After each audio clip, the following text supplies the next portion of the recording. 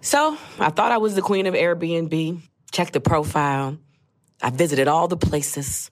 However, how can I truly be a queen if I have never been a host? Didn't even think about it, y'all. It's time to think about it because my place is cute. Why not share? I know, I got you thinking about it now. All right, well, don't think about it, be about it. Find out how you can be a host at airbnb.com/host. Apple Card is the perfect cashback rewards credit card. You earn up to 3% daily cash on every purchase every day. That's 3% on your favorite products at Apple, 2% on all other Apple Card with Apple Pay purchases, and 1% on anything you buy with your titanium Apple Card or virtual card number. Visit apple.co/card calculator to see how much you can earn. Apple Card issued by Goldman Sachs Bank USA, Salt Lake City branch. Subject to credit approval. Terms apply. Hi, it's Sugar Steve from Questlove Supreme. If debit is your go-to card, Discover thinks it's time you get rewarded too. So, check out Discover Cashback Debit, a game-changing checking account with cashback on everyday debit card purchases. That's right. Cashback isn't just for credit cards anymore. Whether it's a movie date, flea market find, or midday latte, you can start earning cash back. And did I mention there are no fees, period? Check out transaction eligibility and terms at discover.com/cashbackdebit. Discover Bank, member FDIC. Questlove Supreme is a production of iHeartRadio. This classic episode was produced by the team at Pandora. Ladies and gentlemen, welcome to QLS Classic Episode 80 with Lena Waithe from April 2018. Fresh off her Emmy victory for writing on Aziz Ansari's awesome Master of None, we chop it up with Lena Waithe about life in Hollywood, starting out as an intern, to an assistant, to an actress, to creator, to showrunner. Her journey's still going strong. So get ready for a nice ride and enjoy Lena Waithe on QLS Classic.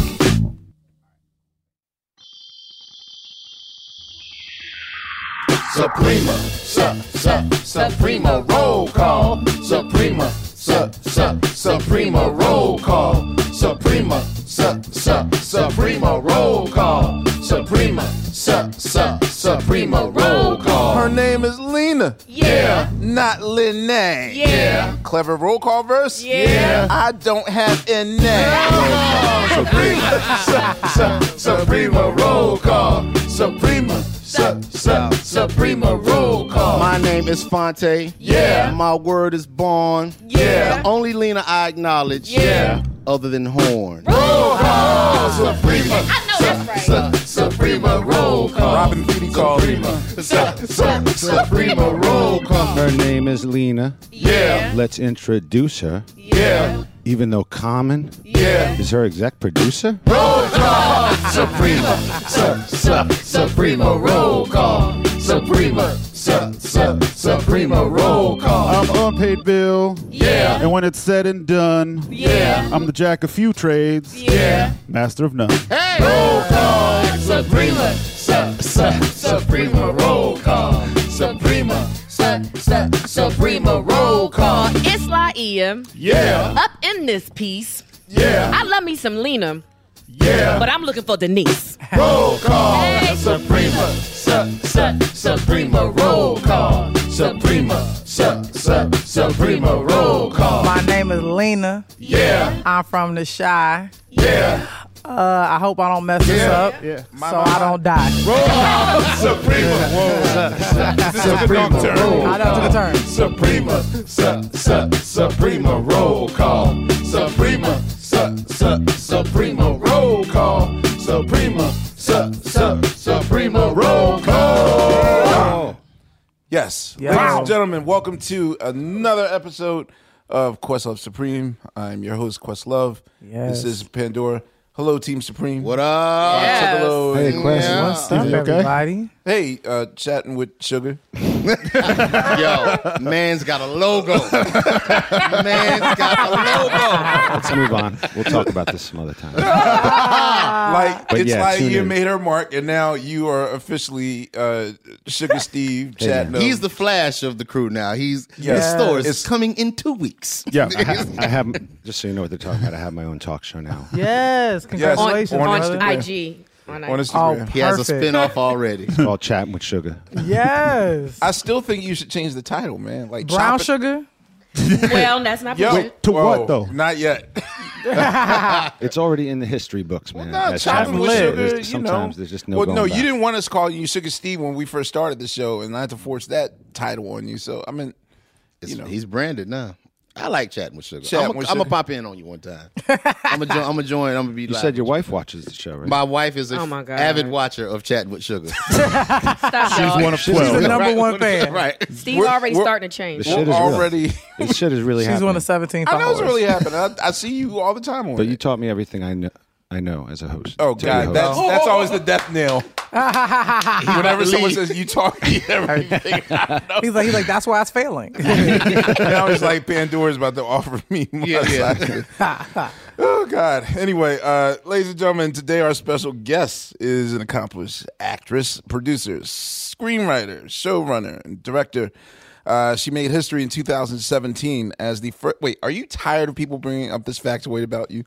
Like, Better not be. Like it's a unicorn. Like, It is though. I mean, yeah, here's the truth. can I be the first show that doesn't just bring up that factoid? No, bring it up. No one will let you not bring it up. That's the thing is I have to just own that it's always going to be a part of my life and my career. yeah. But I think it's it's a cool thing. It's a cool thing. But it's also sort of sad that in 2017 There's still first blacks. Absolutely. that's the first. Yeah. Yeah, but people have to be reminded of that sad fact. Okay. Yeah, but Well- it was also it was dope because I shared with Donald. Like Donald is the first black person to ever win for directing an episode of comedy television. So I feel like it was nice to make history with See, I him. did a Halle Denzel before the Emmys. Yeah, yes, exactly. I love when we do the interview before I even get the introduction out.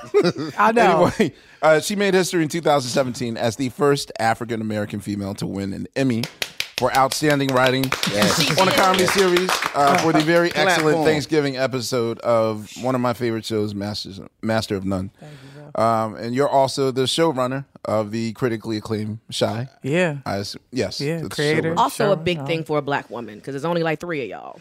Yeah. It's true. It's true. It's like me, Shonda, Mara, Courtney Kemp, who created Power. A lot of people forget about Courtney, but Courtney's Right. like out here doing Ava, it. does she count as Tick for Ava, Queen Sugar? absolutely. She's in absolutely. waiting. She's Shonda in waiting because she's about to do Get Christy Love.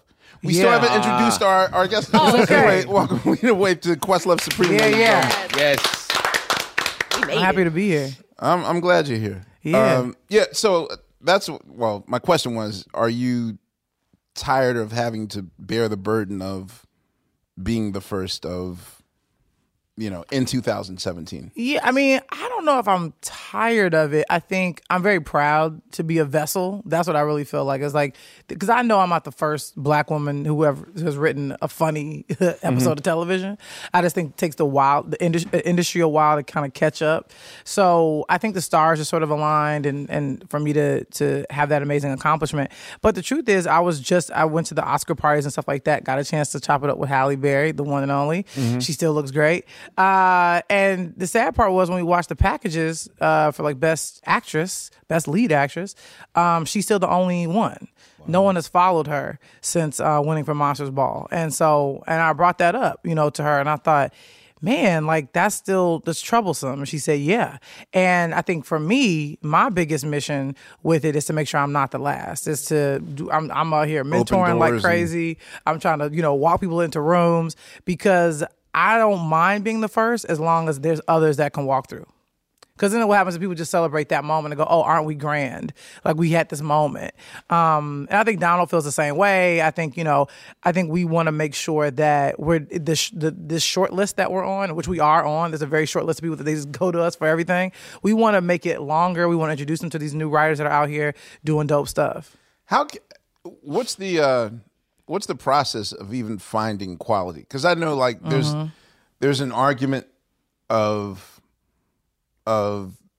being included or getting a seat at the table, right, versus bringing something quality to the table. And that's often a debate we have. I mean, there's black film out there now that might or black actors or writers or whatever who are, it might be whatever, but it's black. We got to support it, right? Or else we ain't gonna get a no. And some that bring in the money aren't necessarily the quality that you particularly enjoy. Absolutely. That sort of thing. So Yeah. how is one able to vent through that? Because I always felt as though the process of getting to greatness. Not saying that I've ever heard stories of Martin Scorsese being an intern on a set somewhere and then eventually working his way up to what did he start with? Woodstock as an editor. But it's like, what's the process of getting in behind the scenes? Because I feel what's more notable about you is that even though you're an actress I know on a show I like, your behind the scenes work is very substantial, and that I feel is more important for you to pull people in. Right. Well, look, I mean, you bring up a really interesting point because it's a very controversial topic, that I'm trying to deal with. And we just got greenlit to do a pilot called 20s over at TBS, which is a half hour, which is loosely based on my 20s, being a queer Black girl living in Los Angeles. Thank you so much. Who is an aspiring television writer as well. And she's a little bit, this character is not exactly me, but she's a little bit ballsier than me. And there's a fictitious Black show that she's trying to get a job on. And she talks to her girls about it, and she's like, man, I don't want to go work on that show. And this is based on the G word? No. Because I know you worked at Girlfriends for... Yeah, but no, it's not that. It's not that. No. Okay. But it's honestly, it's like, it's not based on, I'm creating like characters to kind of talk about issues I want to discuss, but I'm also just using my dating life as a bit of fodder for like this character. But the thing is like, there are shows that Black folks don't love, but you can't say it in public. Right. And so, That's every show. No. Wait, for Black shows? No. Okay. Who don't like Atlanta? Right. True. No, well, I mean, Atlanta is a fucking Who don't unicorn. like Blackish?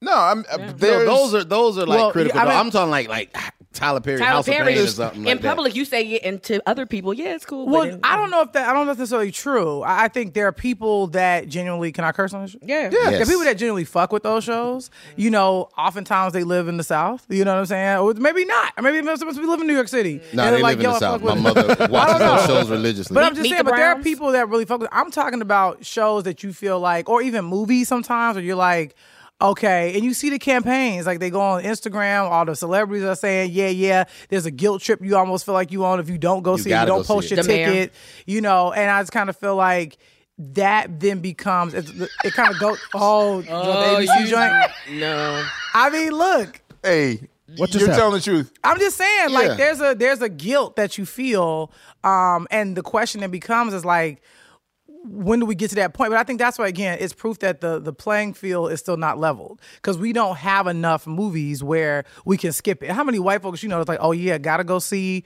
Death Wish this weekend. You know what I'm saying? Like, I don't know. It's just like, but I do think there's this pressure on Black folks to go support Black stuff, whether you love it or not. And I just don't think we've gotten to that place where you can't go online and be like, even with my show, like, I don't know what's real because I don't know if there's somebody's gonna come out and go, yeah, the show is just okay. Because then folks will be like, why you hating on, There becomes, and my thing is, I'm like, I welcome it. If you don't fuck with it, tell me why. So They'll then say I it in can private, improve Lena. it. It's like in private amongst us. I've heard some interesting Chicago comments about the Chi, but they would never say it in front of others. Yeah. But my thing is, you have to. Like, what's the deal? I feel like until we can start criticizing each other in public, we ain't gonna never overcome. Like, we just kind of have to. But I think there's this thing of like, we don't want to talk about, and trust me, I'm guilty of it. Like, there's things that maybe I don't love, but I ain't gonna talk about that shit on Twitter. Exactly. I ain't gonna go in on Instagram. Yeah. I'm gonna be supportive. And I think that's just about our community too. Like, we just don't kind of air our dirty laundry. Like, if I have a criticism about your show, I can say that to you, me and you talking, but I ain't gonna say that in a room full of white folk. You know what I mean? Yeah, like, that's, I get it, but I also think it's, and I think Donald and I have had this conversation, is that he and I always want to be better. We always want to make our stuff great. We don't ever want somebody to say, oh yeah, I like that show because I'm supposed to. Yeah. It's like, now mind you, we can't please everybody. You know what I'm saying? We're making TV shows. This is our point of view. This is our cities from through our lens. So everybody may have a different version of Chicago than I do, or people may have a different version of Atlanta than Donald does. But I think if there's a real thing of like, that is not a real thing in the city, or we don't go through that, or that's some fake shit you done made up, like, please, by all means, like, tweet about it, talk about it, pipe up about it. But I do think there's a lot of these Black artists live in this bubble of like, you only want good things. And, there's some artists that I feel like, I like to call it being under the tent for too long, where they start, you see their material, and it's almost like watching Muhammad Ali fight past his prime. Well, okay, is there a such thing as snobbery? I shots fired, but you don't know who I'm shooting them at, so it's all good. No, okay, so let's take Like, does it make me snobby if I look down on Meet the Browns and Tyler? Because I mean, the pros of it is that he has his own studio. Right. He's putting people to work. Right. Yada yada yada. But charming dude. I met him the first time over Oscar weekend. Yeah. I fucking love Tyler. But I'm just saying that the way that Spike went about criticizing him. Yeah. Right.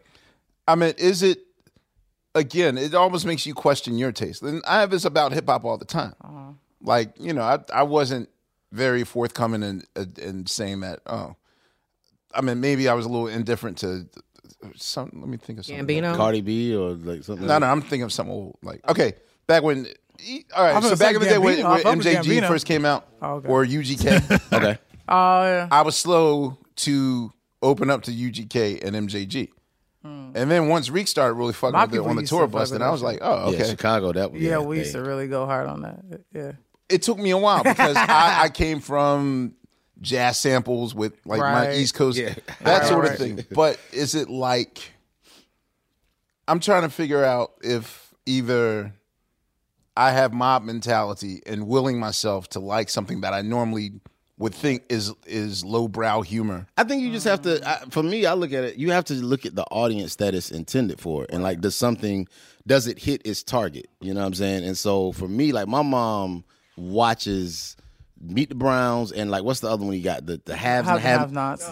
Dog. If Loving You Is Wrong. Oh, that's she watches real. Like, you can't call her while this that's on. This was like an SNL skit, us running through these titles, though, too. She watches them joints. And so it's like, it's not for me. You have to learn. It's like, all right, this is not my kind of thing, but the audience that he's going for, he's killing it with that audience. You know what I mean? But again, is it subjective? Is it really lowbrow humor that you're above, or are we just here's past it all and we think we're better than that? Look, here's the, and I own my snobbiness. Like, I'm totally aware of it. Like, I work in the business. I have a very critical eye. I try to sometimes come back from that, but I just can't. And also, my fiance is, well, she's an exec, but now she runs Michael B. Jordan's production company. Mm-hmm. So we are aware that we go to the ArcLight. We have our assigned seats. Like, we're those black people. Are you serious? But yeah, like, it was just like, whatever. It is what it is. But I think, to me, what's scary about those shows is that they're constantly being pumped to the same black audiences. What happens is, I always look at it like food and what you digest. So they're being given McDonald's, which is fast, it tastes good, and it goes through you really quickly. And it changes your palate. You never get a taste for nothing else. So then it's like when you try to give you something like filet mignon, like foie gras, caviar, escargot, a la Moonlight, Get Out, things like that, sometimes it becomes difficult for them to eat that food. They have to stop it. Because they're so used to McDonald's. Mm-hmm. So that's my only thing. I was like, I'm cool with people, you know, taking in that kind of entertainment. But the tough thing, especially for black folks, it's like what I want is for our people to have a more sophisticated palate, so to speak, which is like they go see Boo, you know, but then also go see Moonlight, you know, go see, you know, a movie like Shape of Water. I just kind of want our folks to have that kind of exposure. It's not unlike, you know, when we deal with kids on the South Side who've never been downtown, you know what I'm saying? Like, they're only watching those shows. And so what happens is, and also too, even though, yes, it's funny and light and it's all good, and Tyler is, like, he's such a good dude, I think it can get a little nutty when that's the only, images are so powerful. Like, cause I grew up, I was very blessed. Like, as a kid, I got to watch A Different World like every Thursday, and The Cosby Show, and like Fresh Prince and things like that. And so I was seeing images of people that I wanted to be. They were smart, they were fly, they were cool. They were literally on a fictitious, like, the HBCU, you know, a campus every week. And it may seem like, oh, isn't that cheesy? But look at what it did. My production company is called Hillman Grad Productions. Yeah. Like, I was going to say, at the end of The Chi, yeah. First of all, y'all have a lot of tags at the end of the show. Hopefully I get rid of some of the motherfuckers. No, that was the funniest thing to me, because after the third one, I was like waiting for do-do-do-do-do. Right. Like, she so many people. She had, like, at least I got a card in that motherfucker. But when I saw Hillman, I started going back. I was like, wait a minute. Yeah. And I said, that has to be her. And look, it's like, some people know, some people don't. It's like, whatever. If you know, you know. If but you people don't, you get don't. it. If they get it, I really fuck with you usually. If they go like, it's your show, though. Why would you put yourself fifth Like, wouldn't your card be No, that's Hollywood politics. Yeah, about this. It's my first show, so you get executive producers that go, well, I want, where the cards are placed. It was my first show. Yep. Did you even know to ask for that? They gave it to me after the fact. And once some stuff happened in my career, they were like, oh, yeah, we'll get you a card. Lena, let me ask you, you mentioned Hillman. That's a whole other conversation. You mentioned Hillman in a different world. I was wondering what you think about the evolution of to Grown-ish, because I just really started watching that, and you know that is a real child of a different world. Have you heard? I would never put the two in the same weight class. I mean honestly, to me, that's no shade to Grown-ish Grownish. is intense, especially because it's on Freeform. I haven't watched it yet. I've seen it. I'm addicted to it. Oh, wow. I kind of like it too. People kind of be throwing shade at it. I was like, I'm They kind are? of into it. Yeah, some people I know, maybe it's those black people that's like don't want to say something publicly, but some people be coming at me about it. I'm like, I don't know. I kind of get a good vibe from it. I mean, it's I don't just know. that. It's interesting. I'm intrigued by First of all, it's a Freeform show, which is basically like a channel very few people get. the ABC Family Right. recontextualizes Freeform. Yeah. But it's like I done seen They fucking, sucking, and everything else on that She shit.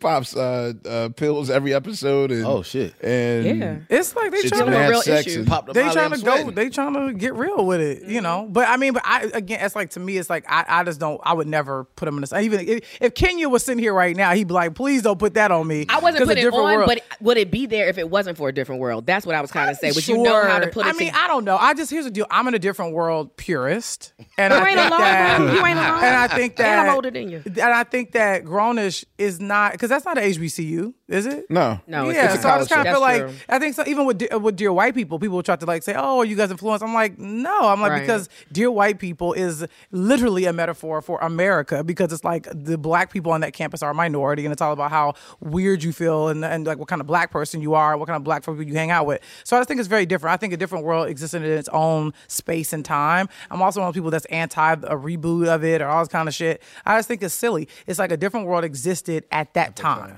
And we don't need to reboot it. We don't need to have another version. And I've gotten to get cool with a lot of the actors from that show.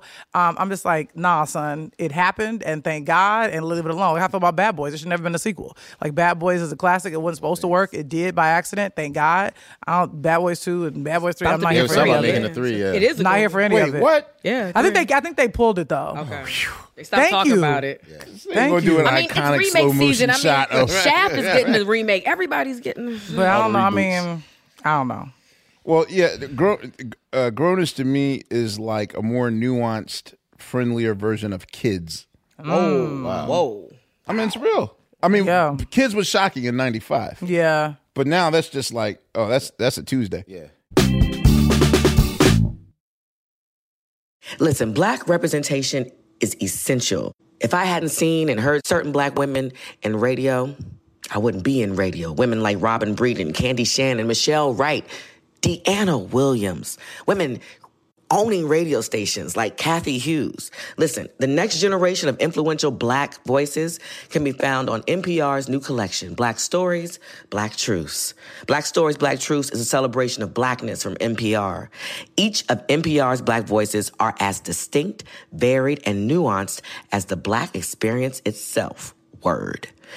In the Black Stories, Black Truths collection, you'll hear stories of joy, resilience, empowerment, and creating world-shifting things out of struggle. Each episode is a living account about what it means to be black today, told from a unique black perspective. From Bobby Shmurda to The Wire, Michelle Obama to reparations. There's no limit to the range of Black Stories, Black Truths.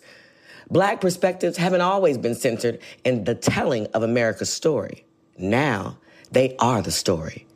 In NPR's Black Stories, Black Truths, you'll find a collection of some of NPR's best podcast episodes celebrating the Black experience.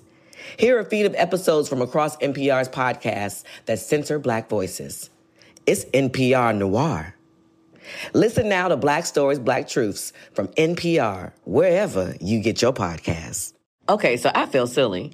Because as much traveling as I do and as many Airbnbs that I stay in, because that's the only way I travel, I really had never considered my own space. I mean, think about it. What if you can make money for your next vacation while you're on vacation? And I know what you're thinking. You're like, my house is just not fancy enough. I just can't do the things. You're sleeping on your space. I'm sleeping on my space. Yes, I'm talking to myself. And I really don't even have to use my whole place. I could just Airbnb a room. I know how this works because, again, I use Airbnb. Duh. I mean, just think about it. Most of us that use Airbnb are only using it for 50% of its power. We're spending the money, but we're not making the money. What if we could do both? Whoa, mind-blowing. And your home really might be worth more than you think. Find out how much at airbnb.com/host. Hey guys, Mario Lopez here to tell you the national sales event is on at your Toyota dealer, making now the perfect time to get a great deal on a dependable new SUV like an adventure-ready RAV4. Available with all-wheel drive, your new RAV4 is built for performance on any terrain from the road to the trails. And with plenty of passenger and cargo space, plus available tech like wireless charging, you and your entire crew can stay connected. Or check out a stylish and comfortable Highlander with 3 spacious rows of seating for up to 8 passengers. And with available features like the panoramic moonroof, you can sit back, enjoy the wide open views with your whole family. Plus, both RAV4s and Highlanders are available in hybrid models, so no matter your style, you can drive efficiently and save on gas. So visit your local Toyota dealer and check out amazing national sales event deals on RAVs, Highlanders, and more when you visit biotoyota.com. Toyota, let's go places. So, Lena, Yeah. what was your beginning in the world of acting? Like, how did you first start? Honestly, like Or a production or... Well, I'll talk about the acting. I had no plans on being an actor. Like, I literally give a lot of credit, one, to God, because he ordered my steps, but also to these amazing casting directors that looked at me and said, bitch, you should be in front of the camera as well. And one of them was Allison Jones, who is a famed casting director. If you Google her, I mean, her credits are ridiculous. Everything from, like, she cast Freaks and Geeks, which literally gave us, you know, Seth Rogen and James Franco, all these people. And then she also cast, like Veep and Bridesmaids and all these amazing things. So I heard she wanted to meet with me. I didn't know why, because I was like, I'm not casting anything. But I went and sat down with her, and she asked if I had any interest in being an actor. I said no. She's like, okay, but let me bring you in for some stuff. And so she did. She brought me in for some things. I booked a small part on The Comeback, season 2, which was Lisa Kudrow's show on HBO. And then she didn't even call me in for Master of None. Like, apparently Aziz and Alan just said, send us interesting people. And by the grace of God, she said, well, then you should meet Lena. I went to Aziz's crib, sat with him and Alan, and it was just myself. And I got a call then like, hey, Aziz wants you to come read with him. I saw the pages and I was my writery self. And I said, yo, can I punch this up? And Aziz was like, sure. And so I did. And so I was saying stuff back to him that he obviously wasn't prepared for. And he was sort of chuckling and laughing. But Aziz and I just had an instant vibe and a chemistry, because people seriously ask us if we've been friends before the show, and we met like, you know, at his house and talking and doing these scenes. And then he called me and he's like, come to New York for a couple months and do this show with me. And I just really went off of like the fact that I was a fan of his already, his humor, the fact that he knows Black culture in a very unique way, and I just loved him on Parks and Rec. And I had just sold The Chi to Showtime, and I was like, can y'all give me 3 months to go away do this thing? They were like, okay. Sure. And so I came here. You don't know what you have with Netflix. It was early Netflix still. We were like one of like Netflix like 4th or 5th original shows. So we didn't know what it was going to be. We don't have an audience, but we just trusted that what we were doing was something interesting. It was new. It was fresh. And people just really responded to it. And then for the Spielberg joint, Ellen Lewis, another famed casting director, saw my picture in Hollywood Reporter and was like, why haven't we seen this girl for this role? And my agents were like, because she's not auditioning for stuff. So I came in, read with them, read again. Thank God Spielberg was not in either of those auditions. But after the second one, he saw my tape and was like, yeah, I want her to be in the movie. And then I went to London for 4 months. So wait, you just said something real big. Before we saw your face, you had a deal with Showtime. They had bought the pilot. Yeah, I'd written the pilot and they were like, yeah, we want to make this. Because people... So what was the time between making your pilot to... Well, here's the deal. We shot the first pilot and we weren't super happy with how it turned out. We thought it was fine, but I told them, I said, I need a director that really gets my voice. I know my voice is unique. I know The Chi is not the typical formulaic show. So I need somebody that's not the typical formulaic director. And Rick Famuyiwa became available. And I was like, can he get a swing at it? They were like, sure. They're like, we think that would be a great match. We got a new casting director. We got Jason Mitchell came in and read, and Jacob Lattimore, all these amazing Sonia Sohn, all these amazing people. And So they the just blew it up. original pilot is different than what I seen on the pilot for Showtime. I mean, the script is the same, but the cast is different and the director is different. Okay. So it made a world of Can difference. you please? I just want to A/B them back. Can you send me a copy of the original one that I don't you even had? know if I have an original copy of it anymore. I got to because see like that was 2 years ago. But it was like, and mind you, I liked it. I thought it was fine. But I think Showtime, and that's a testament to them. They really believed in it, and they were like, we think we can do better. And I was like, okay. I was like, cool. Now, was there any concern of yours that Showtime was trying their hardest to not mention the W word as they gave you the Chi? Like, you know, we need a wire. Our version of the Wire, like that sort of thing. It's funny, like they didn't bring that up at all. And the crazy thing is, and I don't want to be a bad black person, but I never like obsessed over the Wire like that. I was more about the corner. White people love the Wire more than we do. Yeah, no. White people, I love the Wire. But I like the Wire, but I was more into the corner. Steven. White people love the Wire. Yeah, Okay. white people love the Wire. They love Insecure. Like they're like all about it. You know what I'm saying? It's like, but I feel like I just never, that was never my thing. Like the corner was really dope. This is a thing that Spike did a long time ago. People may not remember, called Sucker Free City. That was really cool. That really, I just really liked and thought it was really interesting. So those are things, and also too, like House of Cards, had come out, so I was really inspired by that. So those are really inspirations for me while I was working on The Chi in terms of characters being interconnected and bumping into each other. And yeah, but it's so funny because I understand the comparison, I guess. But when you watch The Chi, it's the completely I know different. there's no comparison, but just with large black ensemble on a cable show, Sure. There's the people hood.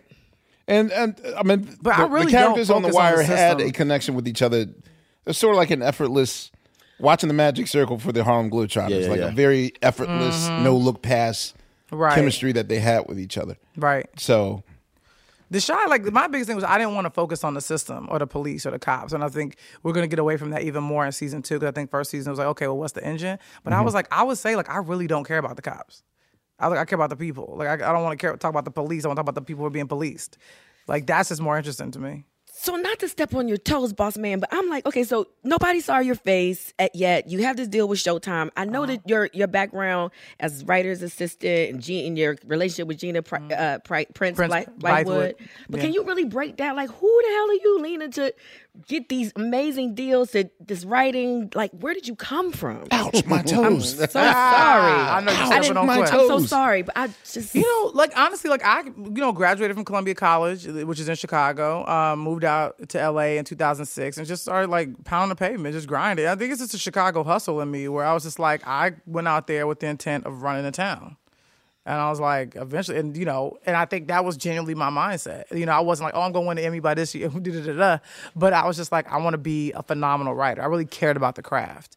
And I think that's a big thing I see as I mentor a lot of young writers. I think that's sort of the last thing on their list to conquer. They're sort of like, well, where's the red carpet? Like, when do I get the deal? And They don't realize there's so much politics. You're talking about me being a third card on my own show. Like, these folks be thinking you get a show and like you king or queen. It's like, no. It's like I was like the least powerful person at the table.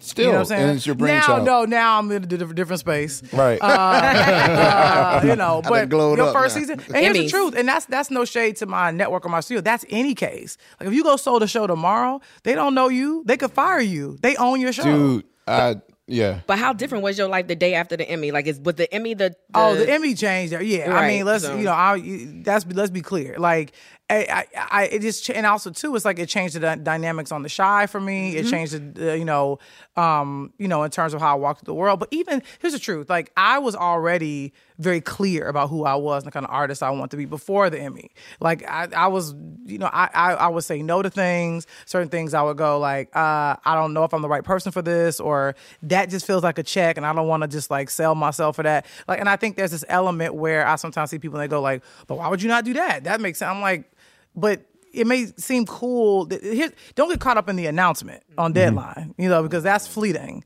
It's like, it would be a cool thing for people to retweet, sure. But like, what about the quality of my life? Do I want to work with that person really? Yeah, they're a big star, but do I want that person being my partner that I'm getting in bed with? It's like, no, I'd rather go with the normal motherfucker who ain't that hot than the famous person that might give me a headache. Actually, you know what?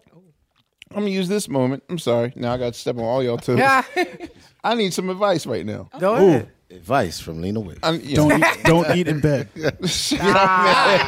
We're not talking about that. Bed. We can get there. I eat in bed every night. No shame. Mm, I'm sorry. I missed my Barry White cue.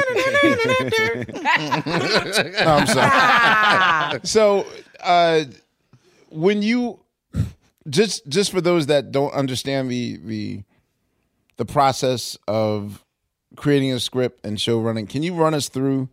So, are you saying that once you complete a script that you're happy with, you and your collaborator, or you yourself, whatever, once it's in the hands of the production company or the whatever, Showtime or whoever you're rolling with, is it 100% out of your hands? Is it up to the director to then see what he wants to or she wants to see with what's on the script? Well, it usually depends because, like, for me, and I'll try to take you through like a fictitious scenario, but even for The Chi, I wrote that by myself, like on spec. On spec means for free. Like nobody paid me to write that. I just said, I want to write this story, so I wrote it.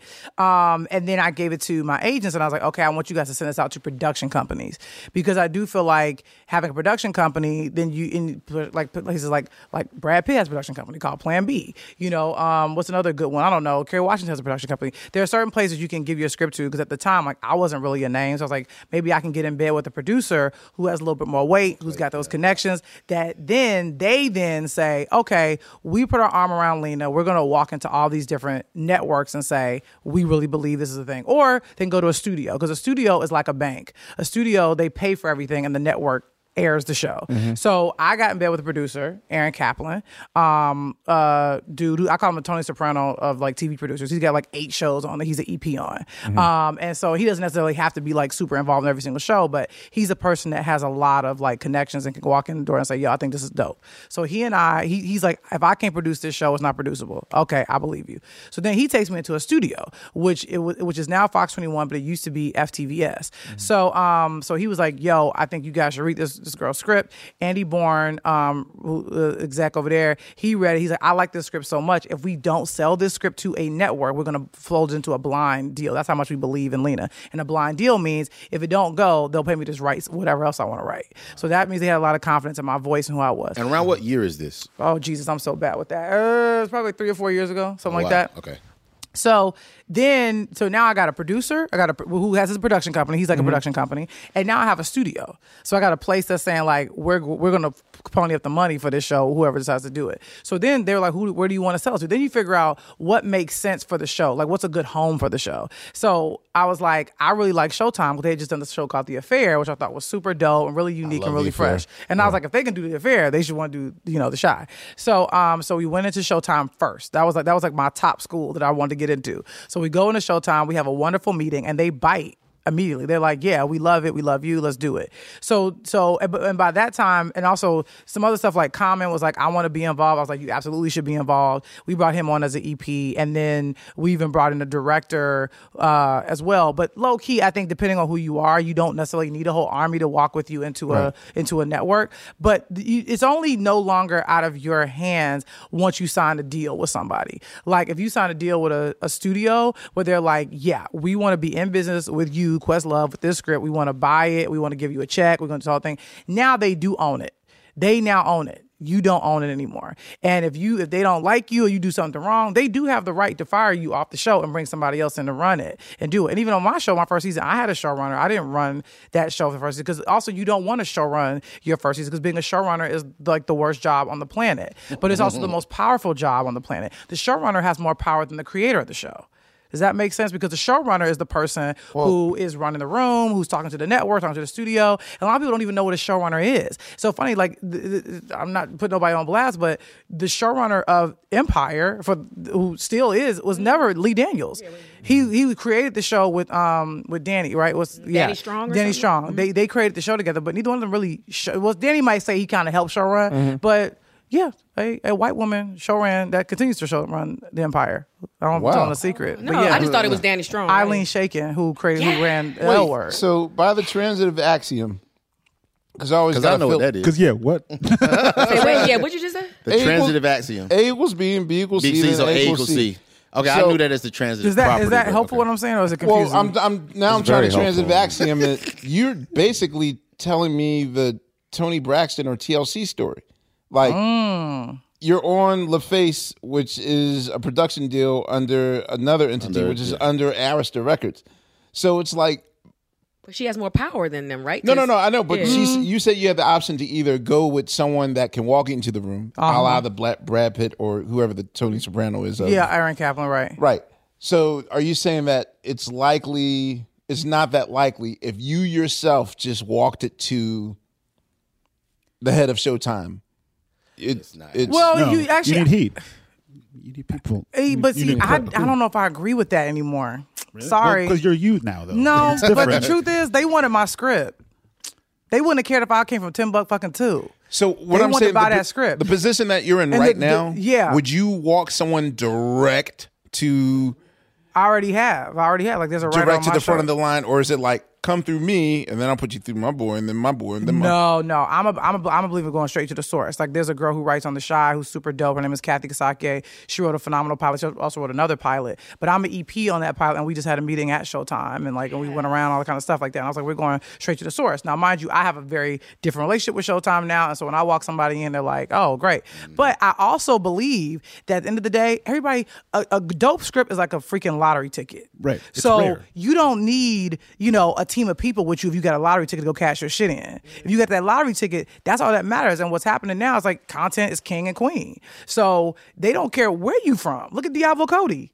Like, look at her story. Look at, what I'm saying? Look at, even though Jordan Peele had been around for a long time doing that, but like that script was something people were like, okay, this is a game changer. Right. And that's why you never heard of Blumhouse, you know what I'm saying? But they were like, we want to do this thing. And now everybody and their mama want to get in business. But ultimately, it's like, if you got a dope script, those execs want to make the thing. Now, what they want to do is surround you with people who know what the fuck they're doing. You don't want some kid, you give them the keys to a Porsche and say, okay, go drive it. Yeah. So it's like, so what happens is usually you sit in the passenger side while somebody who knows how to drives the car for you, and you tell them where to turn and where to go and keep straight, this and that. But it is very complicated. It's a thing that nobody knows, because if like, it's like, even like with TV works, like no one person can write every single episode of a show. Just you hear people like Aaron Sorkin and like Matthew Weiner, but people like even shit. Shonda and myself, and like we need help to do these shows. Yeah. There's a writer's room. There's people we have to lean on and trust, and a lot of us have showrunners, that are running the show for us, and we give the creative input.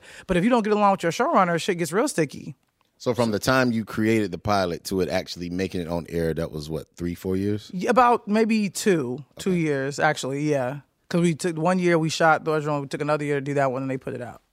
But how many great scripts get overshadowed because there's not a great team around it? I feel like that happens all the time. Well, yeah, and that is true. And I think that's what the Blacklist site is becoming really helpful. My dude Franklin Leonard started that, where like anybody, you ain't got to have a manager, you ain't got to have nothing. If you put a script up there, you pay to get an evaluation. If you get like an 8 or above, that means you got a really good script. And what happens is people like me can download them, send them around. That's why I went on my Twitter and said, look, I now have a development fund. I'm looking to find writers. I don't care where you are. If you got a manager, you got an agent, if you're young, black, old, white, gay, queer, whatever. If you got a dope script that's interesting, that makes sense for my production company to help get developed and get out there in the world, I want to see it. When you talk about how to cut through all the clutter, that's what the Blacklist site does. And a lot of black folks sometimes be like, well, I don't want to put my shit into the internet. I'm like, look, what else? What's your alternative? Right. You know what I'm saying? It's like pay to get an evaluation. It's like $75 for a feature, like something that's less than that for a pilot. And you put it up there and you get professional fucking feedback. Because that's a lot of people out here writing in their offices and thinking they got Shakespeare.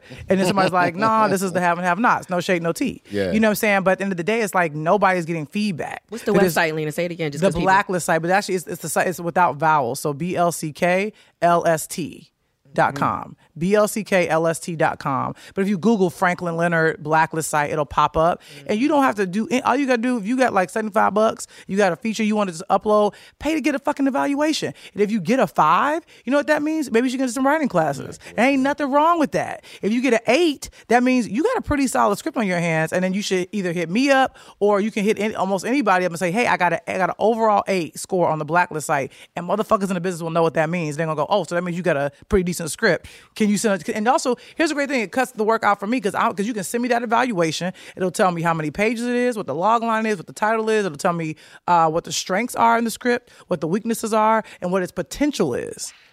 See, but What is unlike, I'm sorry. What's the how long does that process take for him to evaluate? Sometimes it takes about like a few days, sometimes a week. okay, Niggas so don't know about this shit.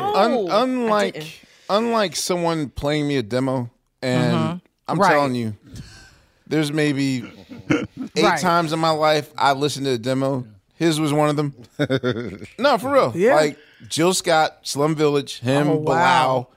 I'm Oh almost. damn, you have good good, credit. good Good joints. track record. Yeah, like I don't have the patience to sit Yeah. through But my question is, how did you end up listening to like a Jill Scott's demo? very specific circumstances. Okay, Okay. long time ago, Jill, I was really Yeah, in I'm love just with curious. you, and I thought it was smashing. I'm She saying. knows. She knows. You were Let's get her trying on to the get with phone. Jill. People seen that video. She knows. She don't know. Oh, she might be She back on the knows market now. now She too. knew I think she is back on the market, But yeah. you not. I have a woman now. No, That's no, right, no. okay. Sorry. Thanks for the Got help, it. Lena. Thanks. Sorry. I won't eat in bed no more. I promise. Got you. You better eat in No, bed. but no, it was very specific circumstances. Mm-hmm. Like what was it? Like a thunderstorm. When we were at the Little Brother show at Duke. Yeah. So Yeah. a thunderstorm canceled our show, and I felt bad for all the Duke fans that had to stand this monsoon to Oh, wait for damn. the Roots to come on. So I was like, all right, let me just go in the front row and shake everyone's hands. And you put it in my hands? Yeah, I gave it to you. I gave you the Little Brother, like our first little joints. We had like 4 or 5 joints. Yeah, he put it in my hand, and I don't know what made me just. Wow. And I never. Always CDs are always like coasters to me. And Right. I was like, let me listen to this, and I heard a sample. I recognized Chow. I was like, oh shit. And then Oh. I realized that these guys are awesome. So Wow. yeah, it was very rare circumstances to which And Bilal was like a human saxophone or something when you heard his, when you heard his demo. It was Bilal was love just crazy.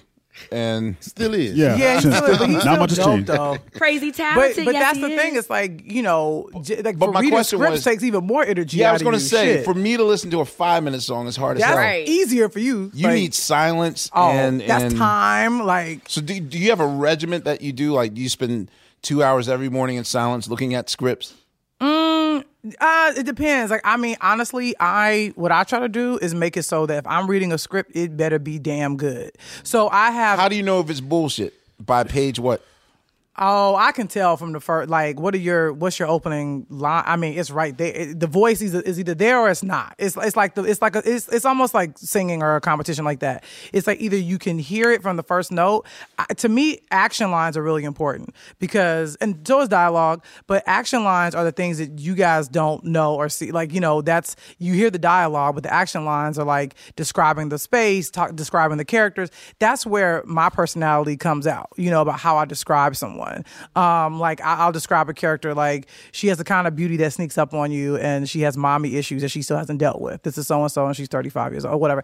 That's how I'll describe a character, which speaks to how my personality and who I am. So you want them to know how smart and witty you are based on how you describe characters. Yeah, like that's me giving you my shit, because when the characters start talking, that's them. Like I can't, I have to step into their shoes. But in between that, I get to kind of have my own little relationship with the reader and not the audience, because the audience isn't gonna hear that. But the director looks at that as a way to go, okay, God, this helps me cast. Yeah. This helps me determine what she's gonna wear, and the way they describe the room. Or if I'm like, it's like I described like a hotel room. Like this is the place where, sex is exchanged for money in this hotel room. So you already know what it is. Yeah, they didn't know how to. So that's also my way to communicate with my, production designer, my wardrobe department, all that kind of stuff as well. That's an awesome lesson. So tell me about your pounding the pavement days, because I don't want to. I don't want to think that your life was 100% green lights. No. Yes, Lena, come in. Sit down and have a seat at the table. Like, so the pounding, the day that you decided to go to LA to pursue your dream, I assume, in 2006. Or wait, weren't you with Girlfriends by 2000 though? No, I was with a girlfriend the last season, like 2008. Oh, okay. Yeah. I was going to say. So that was like 16 years old working on Girlfriends? Yeah, no. Because I graduated from college in 2006.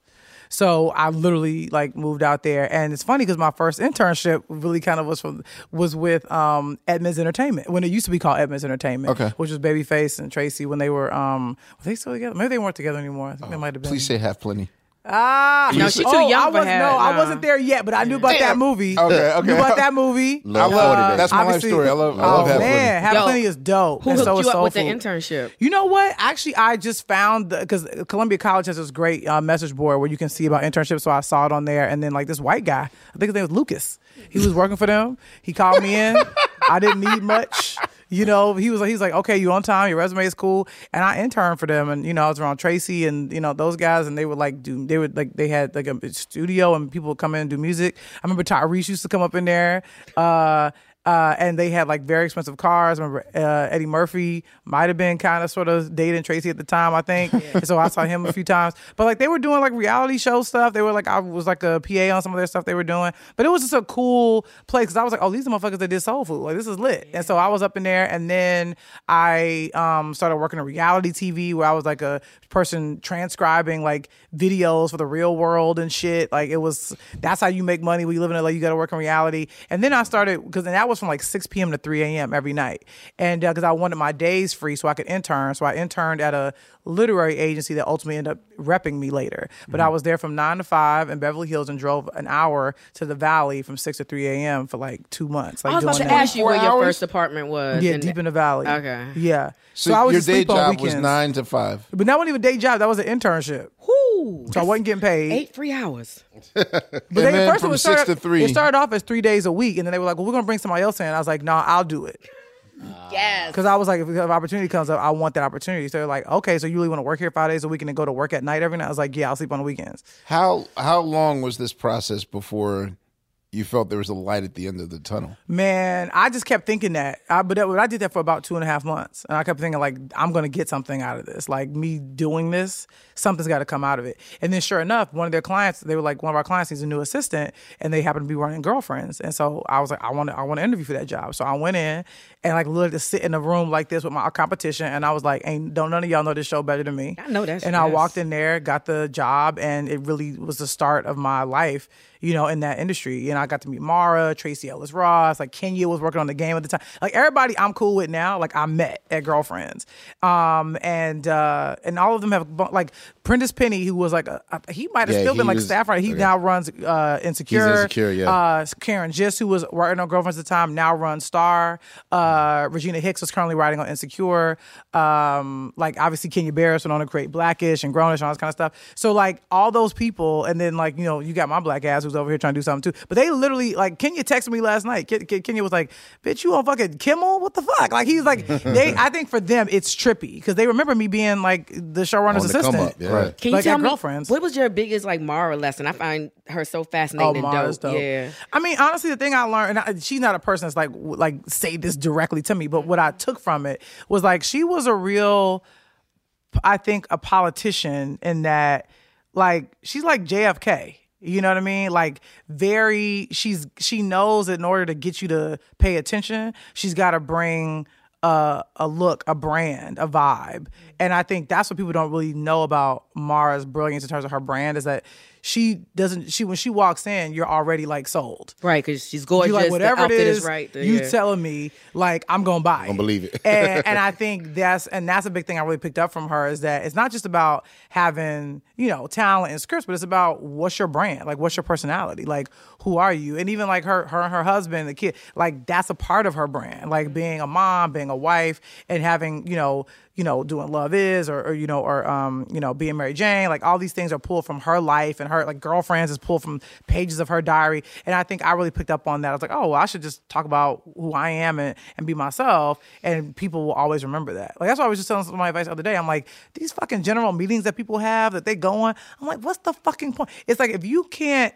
When you walk out of that room, you gotta haunt them once you leave the room. They gotta be like, I can't get this writer out of my head because the story they share with me, whatever. It's like go in there and treat it like a fucking therapy session. Don't be crazy, but like tell them like what's going on. Like if you went through a breakup, like say that. Like if you went through a thing, say that because you never know what they went through. They may like I went through a breakup too. Like what? And then next thing you know, you having a real connection with an exec that may not even like your script that much, but when you walk out the door, they like I feel like that person just really gave me a real moment. And that's what I used to always do in those general meetings. I'm like, when I walk out of here, they're gonna feel like they had a real conversation with me, and for the most part, they would, because I would give them some real shit.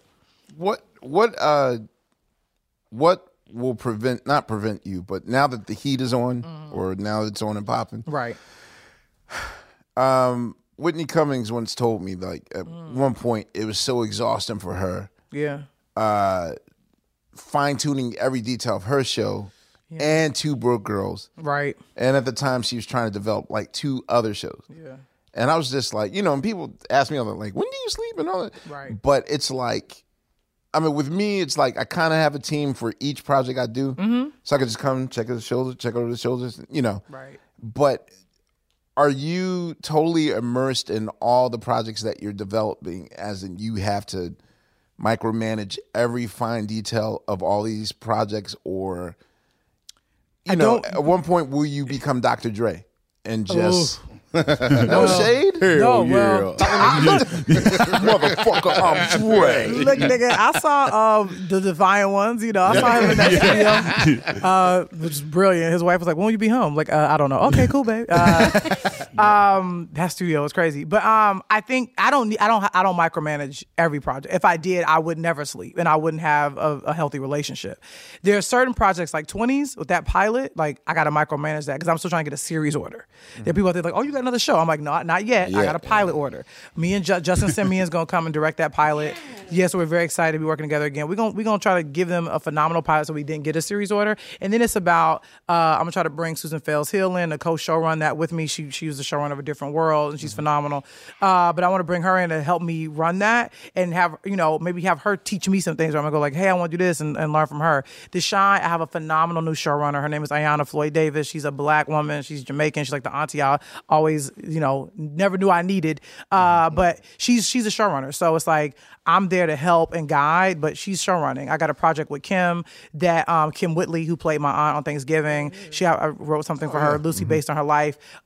So we have it set up somewhere. We're still trying to get that series order. I still have some writing to do on that one.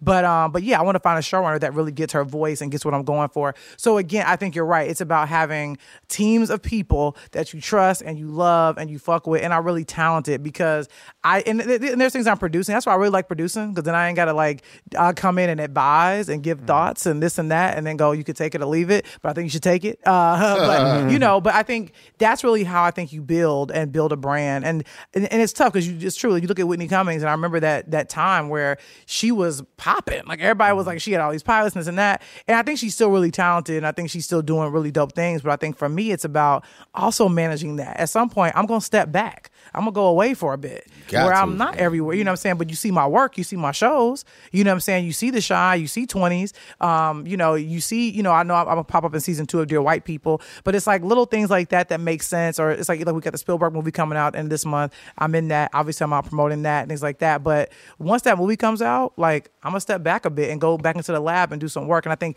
that's really the trick, I think, is knowing when to pull back and when to come out. I love Kevin Hart, but Kevin Hart's kind of everywhere. What did you say no to that, not that you'll regret, but like something that was like, this is the dream, but I can't do it right now. The Black Panther. The spirit of the Black Panther. Wakanda. You not be stripped. Here's what I won't say exactly what it is, because I'm cool with the person that ended up writing it, but I did get offered to write a movie that ended up doing really well, and I was just like, you can't say the movie? No, I'm not gonna say it. No. Well, you said no. Yeah, but I don't want the person that ended up writing it to feel like, they were second best. I said no, so you go ahead. But here's what I'll say. But Hollywood's still petty. That's what you're telling me. In terms of politics, it's like, I get it. Because she's my friend. But I feel like, to me, I was like, that's not my brand, or like that doesn't speak to my brand. That's me writing for someone else's brand, and I don't know how that furthers what I'm trying to do. So I think sometimes when you grab at these things, isn't that cool? I'm like, yeah, but who is that really helping? Because even if you look at like Black Panther, yeah, Marvel's a huge brand. Marvel may be bigger than Ryan Coogler, but Ryan Coogler made Marvel not his bitch, but like he made it like, I'm gonna do my thing with this movie, so much so that it'll always be associated with me and his brand. more so. People don't even think of it as a Marvel movie. They're like, that Ryan Coogler joint. Right. You know what I'm saying? And I think if you can do that, cool. But that particular thing, especially where I was in my career, I would have just been a higher hand. I'm like, I'm cool. I want to make stuff that like really feels like me. Lena, is it safe to say that nobody has tried to like dumb down or water down your brand, whether we talking about your outside or your inside? Because it seems like you have a freedom, you feel a freedom, and you are allowed this freedom that somebody maybe 10 years ago may not have, I don't know. Allowed. Or even now, that's my big beef. I still think I know a lot of gay black celebrities that are not gay publicly. Yo, your Essence speech when you was calling niggas out, like, listen, did you get some back? No, it was nothing but love. I got a lot of love from people and a lot of folks that I know who are gay but aren't out yet. By the way, I wasn't like trying to like throw shade, but a couple people text me and said, yo, I'm not hiding, sis. I'm just out here. And I was like, no, but I was like, no. I was like, I don't think that you are. Like both of us. Yeah, it's like I'm not, I wasn't trying to call nobody. All I was saying is I believe, particularly for gay black motherfuckers, it's our responsibility to be a light at the end of the tunnel. Because it's like if you look at how many black people there are in Hollywood, and there's a nice number of us, and think about how many out gay black people there are in Hollywood. It's about what? Me, Wanda, Rare. You and Frank, Wanda. And Titus, Lee. And you talk about women probably more than men, because black men got a whole different set of... But also, too, here's my other thing, too. And even in music, you know what I'm saying? A lot of times I'll be thinking about like some of these R&B singers who I know them. Luther's straight. Luther is straight. Right. Was straight. Well, but I'm talking about some cats. But here's the interesting... You don't know sarcasm when you hear it. I missed that. And thank you for saying that, Laya. Yeah. But here's the deal. There's some R&B like black men singers who are faking the funk, shall we say, singing to women when they know they don't want to be.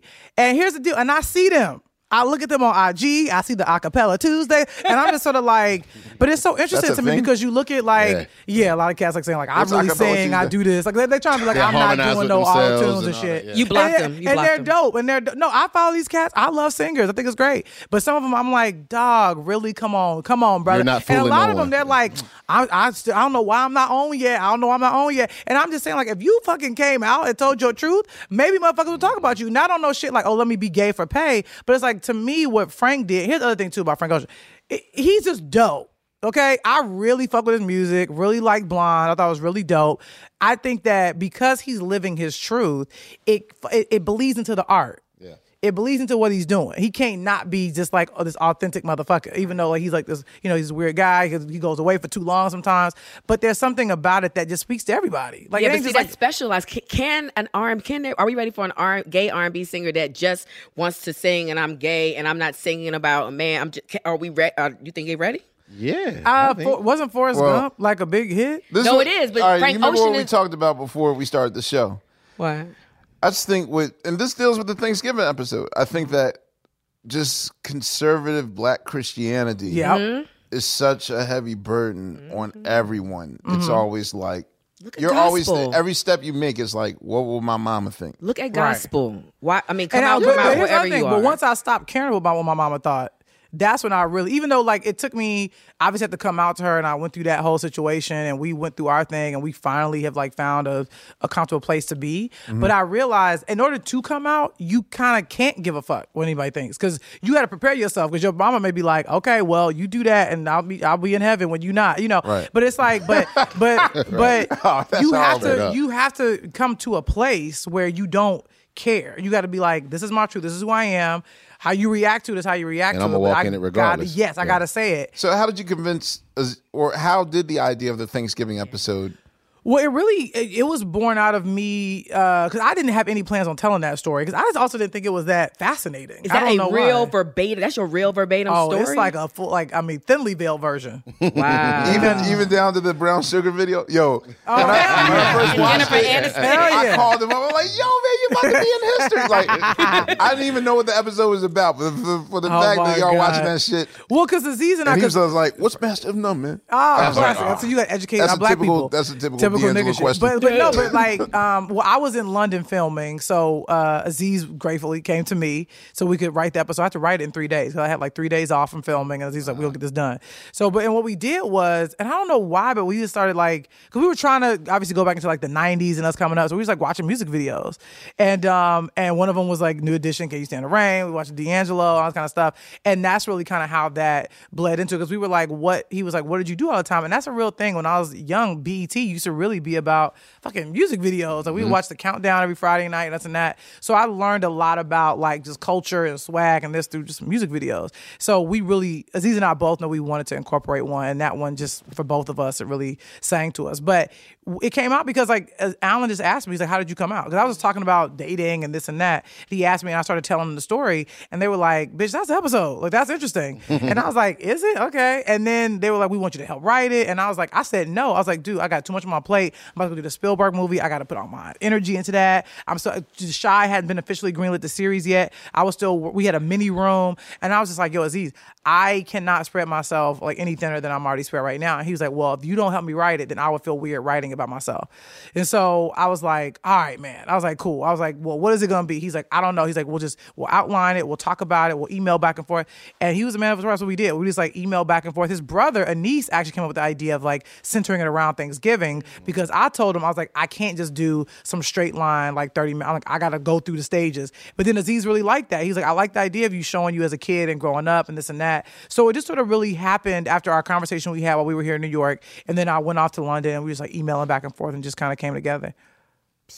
Crazy. Listen. And then when Angela Bassett agreed to come on, how did y'all fucking Melina's ass, Wow. Melina and Aziz, because they were like, let's get Angela Bassett. I was like, both of y'all are fucking crazy. Did she I'm know like, what the show was? I don't think she knew what it was. I think I was like, they reached out to her manager, and her manager knew what the show was. And I think her manager was like, this is like a hot show. Like, you should kind of do it. And it worked out with her schedule. Like I think she had like a little bit of a break, and they came back like real fast. But I swear, because Melina always shoots for Melina Matsoukas, the amazing Melina Matsoukas who directed the episode. But Melina always shoots for the stars, because she's just like, why not? Who gives a fuck? Come on, because she be kicking it with fucking Solange and Beyonce all the time. Right. And I was like, but I was just like, Melina, I was like, Angela don't know what the show is. She don't know who we are. I'm like, this is fucking nuts. But Melina was like, just let me ask. And I was like, all right. But then they came back like they were like, it's looking good. Like, Angela's read it and this and that. But then once Angela came on board, and then Aziz called me, he's like, and we always call her Catherine Jackson because we're obsessed with Jackson 5 American. Right. He's like, Catherine's it. Like, but like seriously, if people knew, like, me and Aziz send each other gifts of the Jackson 5 American Dream all the time.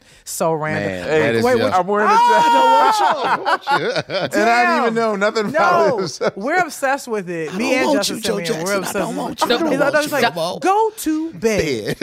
What are you gonna do? Beat him? Give me some. Go to bed, Joe. Give me some. I want some pecan. I want pecan. I want pecan. Ice cream why in the do you fridge. know? We should talk about that movie so many times. It ain't been on in VH1 in like 10 years. Man, that and the Temptations movie, I know. No, he's like, come if you cut Jermaine out of this group, it'll kill him. Other random casting question. Erica Mena?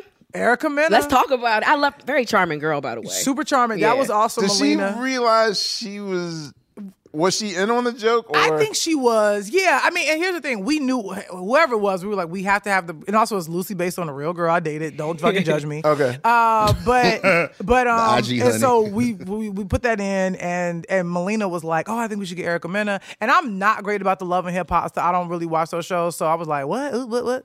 And then, but Melina was like, no, but I think like Melina had auditioned her, and she told me, she's like, Lena, I think she'll be great. Because Melina was like, I think we need somebody fun who can play. And look, you're coming into it's nerve-wracking. I mean, it's a Netflix show. Like, you got Aziz's ass, you got Angela Bassett. There's a lot going on, so we needed somebody that could really handle it. And Erica was so happy to be there. And I remember her being like, all the haters gonna be like, I'm here. We at the Netflix. Lena, we here. And I'm going like, who are the haters? What's going on? So I was like, so Melina's like, Lena, you don't know nothing about what's going on. I was like, what's up? Like, well, she's pretty girl, nice, sweet girl. Yeah. But Erica was like so happy. Like, she's like, and she was all cuddled up. She's like, Lena, what do you do? I was like, oh, no, I got somebody. I got a girl. But she's very sweet. I was happy for her. Seeing her on there, no, she did great. Damn. She was great. And then I kind of, after the fact, I'm like, oh, she's like this girl like on the show. Like, people like follow her. They know her. I think she dated Bow Wow for a second. I was like, I need to like do my research. You know what's when it came on, and watching all of y'all at the Thanksgiving table, all I could think about was, I wonder if these people know what this is right now. That we're the fact that, and again, I was wondering, does Angela know like how masterful Masters of None is, and does Erica know? Like, who knows? Or do you like?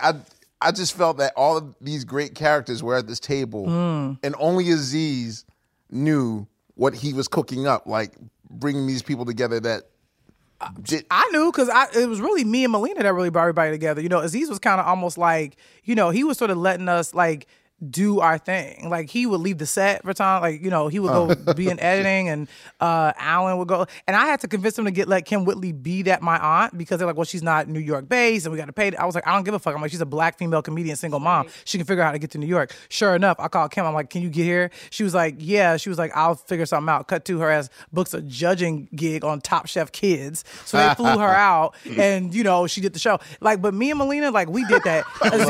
Aziz like stood back and kind of let us do our thing. You know, but that episode, to me, every woman in that, he's the only man on the whole episode. A lot of people don't pick up on that right away, but it's like he's the only guy. His character, little boys or whatever, but it's like, it's women of color. And all women of color. That's what happens when you allow us to do our thing and get the fuck out the way. And does he understand too that, because for that episode, like, that episode is my way of introducing older black people to Masters of None, right? Like, my mother, I was like, Mommy, you're gonna love Masters of None. Let me just show you this one episode. Yes. And she fell hard, and I probably watched it about 6 or 7 times since, just like exposing people to the show. I appreciate that. Oh my, are you fucking kidding? I cried when, oh my God, the scene when Lisa come back. Lisa, right? That's the final girlfriend. Oh, well, no. That's Michelle. Erica. Michelle. Michelle, the final girlfriend. When they had that moment in the kitchen, and like Angela talks to her, and and then y'all are all wearing these nice like pastel colors. Yeah, you know what I mean? It was that's just costume department holding us down. You know, I mean, and I thought like, oh, isn't this cool? We got a really nice black episode of Master of None. Right. Wait, guys, can we stop for 1 second? Oh shit. I am. Look. That's perfect. Continue. That's perfect. Because I really didn't think like it would take on that kind of life. And that's another thing too, when you do a Netflix show, you do have to wait like until it comes out and people to tweet about it. But people but Aziz always knew, because Aziz was like, Lena, people watching this episode and they fucking love it. He would text me all the time, because they would do like little screenings and stuff, and he was like, people fuck with Thanksgiving episode. And then when the Emmy happened, it was like icing on the cake, because we had so much fun doing it. And now Melina, I wrote a feature that she's gonna direct. Like, Melina's like my sister for the rest of my life. Angela is like such a close, like, she's like family to me now. And now Kim, I'm doing this show. So it's like really spawned these different things that, you know, from that one episode of television. Okay, am I allowed to ask? What? Will there be a season 3? You're allowed to ask. I don't know the answer. You know. Okay, then that's cool. You know, I don't know. And it's you know, look, I mean, it's tough. You know, with everything that's going on in the world, and look, I'm a big part of, you know, Time's Up, and you know, I'm very much, you know, an advocate of the Me Too campaign. I think people should be piping up. I know Aziz, you know, he was touched by it, and it was not easy for me during that time, because it's like, I can't just be, oh, rah, rah, I'm a part of this movement, fuck everything else. Like, this is someone who I've known for a long time. Yeah. You know, it's like, you know, he really saw something in me at a time where I didn't even think like I would have this kind of career. He really introduced people to me in a way. So it's like, you know, and he's just like he's my friend. You know, I can't just turn my back. I'm not that bitch. And so I really kind of got a real front row seat to what this means. And so for me, it was about people like, well, whose side are you on? I'm like, but that's the thing. There aren't any sides. I feel like in this particular situation, Harvey Weinstein, there's a side. Kevin Spacey, there's a side. Yeah, his I think with Aziz's story is way more gray. You know, and look, I had a long conversation with him. I read everything, and I'm just like, I think there's a lot of shades of gray here. I think a lot of people have been in those scenarios, whether you've been the guy or the girl, and I think what I got from it was more about us just having to re-educate ourselves about what consent looks like, what it feels like, what it sounds like. And I think that just means it's not going to be fun for everybody, but I think that's something we just kind of have to do. We have to really make sure, and also just make sure we're being in tune with the person that we're kicking it with, and making sure we're paying attention. Even if they say they're cool, maybe ask again. I'm about to say, Lena, you better watch out too. I ain't gotta watch out for shit. I'm engaged. Well, it was life before her, though. I'm just saying, like, no, I'm good. I mean, like, you know, like, Hey, man. but no. But also, too, I'm a different kind of chick. I'm hyper aware, you know what I'm saying? Of like, and I'm not saying this because I'm a woman, but I think in terms of, you know, that's just how I get down. But I think if you're a comedian who's maybe not always great about paying super close attention, you know, I don't know if that's, but it doesn't necessarily make you a bad person. So it's just really, shit got really complicated. And that was the one story I saw that people were like, I don't really know where I fall in this me too. one. So, you know, but I'm happy that it's opening up a dialogue. I'm happy that people are talking because that's, I think, the issue, that motherfuckers don't talk to each other. Well, deal breaker for me is if she kicks you out of bed because you can't eat cookies in bed. Is it? Hey, man. My fiance don't allow, she's like, she don't even like me eating on a couch. She's like, no, that's what the kitchen counter is for. And that's when we take the shoes off when you come in the house. Okay, to our no listeners, outside clothes on the to bed. our listeners out there, we kind of had a pre-conversation. Yeah, I like Here we that. go. Let's I get like it. that. To our listeners out there, we had a pre-conversation before the tape started rolling. Yes, we did. In which I sort of complained bitterly that Sort of. Yeah, that Okay. my new and last current whatever. You better say last. I love it. Oh, come on. I put a I'm ring in love on with it. this I put a woman. ring on I'm it. in Best love thing with I this ever woman. did. Best thing I ever did. It's a race. Yeah. But Go to she first. won't let me eat in my bed. Which is a great thing That's to already the enforce. problem. I You calling hate y'all. it your Come on, bed. Fonte. You calling it your bed. Yo, man. Yo, wait. Everybody listen to Lena right now. Like Calling it your bed. Wait. Everybody listen to Lena. Everybody listen to Lena right now. not- What'd you just say, Lena? It's not your bed. It's our bed. our y'all's bed. I get it. But It's you y'all's didn't get there bed. yet. Hold on. You need to She got explain sleep in that yourself bed, more. too. You need to explain the whole, I've been on tour my whole life and I'm used to my bed. and my blah, blah, God. blah, blah, I'm Ain't blah. saying for nobody here for me, that. Thank you, like Lena. I'm a hotel guy. I've been on That's tour fair. for the last 20 years of my life. Hotel beds I eat So in. kind of for even before this bed I got, all my beds were from the W Hotel. Like I love hotel life. Yeah, And but I that's the even person ordered comes those up special behind tables. you to clean up at that hotel. They coming in right Yeah, after but I'm you. not messy, man. It's like watching tennis. Yeah, you gonna get some crumbs. Trust it's me, gonna be I do it crumbs in the too. bed, yeah. Cause I'll smoke, put on, All About Eve, and want to be washing in the bed. But my lady is I can only do that when she's out of town. Did I just hear that? Yeah, All about And I thought I Yes, could you love did. you more, Lena. I'm sorry. I just that was All About man. Eve, All get About deep Eve. into it, or Wizard of Listen. Oz, one of the two. Is it an indica or is it a sativa? If it's at night, it's indica. Yeah. God, Lena. Yeah. Weed talk. Vape. Steve, chime in. No, I mean, I'm like, you're like, He's like, Steve, now it's my Steve's time. about his show right now. Are you back to doing chat with grass? Sugar. Are you doing? Are we dabbing? What's happening? no, everyone agrees here that you shouldn't eat in bed. I mean, Nah, It's man, a little dangerous, dog. You Because too? yeah, Do you smoke in bed? smoke in bed. Do you smoke in bed? Hell, you You don't? would rather die than I don't not want smoke. crumbs and shit in the bed. well, that's why you got the vape. Yeah. I do vape in bed. I'm trying to get to vape. Vape is. I mean, Do you go vape back in and bed? forth. Yeah, but there's no. That doesn't crumbs. count. There's no Yeah. crumbs. Or Vape, nothing. There's no that's, crumb. that's what's so great about it. Lesson White in people the want it love. Now you gotta we leave were. the eating in bed alone, man. We too old for that shit. Okay, so I feel silly because as much traveling as I do and as many Airbnbs that I stay in, because that's the only way I travel, I really had never considered my own space. I mean, think about it. What if you can make money for your next vacation while you're on vacation? And I know what you're thinking. You're like, my house is just not fancy enough. I just can't do the things. You're sleeping on your space. I'm sleeping on my space. Yes, I'm talking to myself. And I really don't even have to use my whole place. I could just Airbnb a room. I know how this works. Because again, I use Airbnb. Duh. I mean, just think about it. Most of us that use Airbnb are only using it for 50% of its power. We're spending the money, but we're not making the money. What if we could do both? Whoa, mind-blowing. And your home really might be worth more than you think. Find out how much at airbnb.com/host. What up, everyone? It's Lunchbox from the Bobby Bone Show, and I'm here to tell you the national sales event is on at your Toyota dealer, making now the perfect time to get a great deal on a dependable new car. Like a legendary Camry, built for performance and available with all-wheel drive. You can count on your new Camry to get you anywhere you need to go.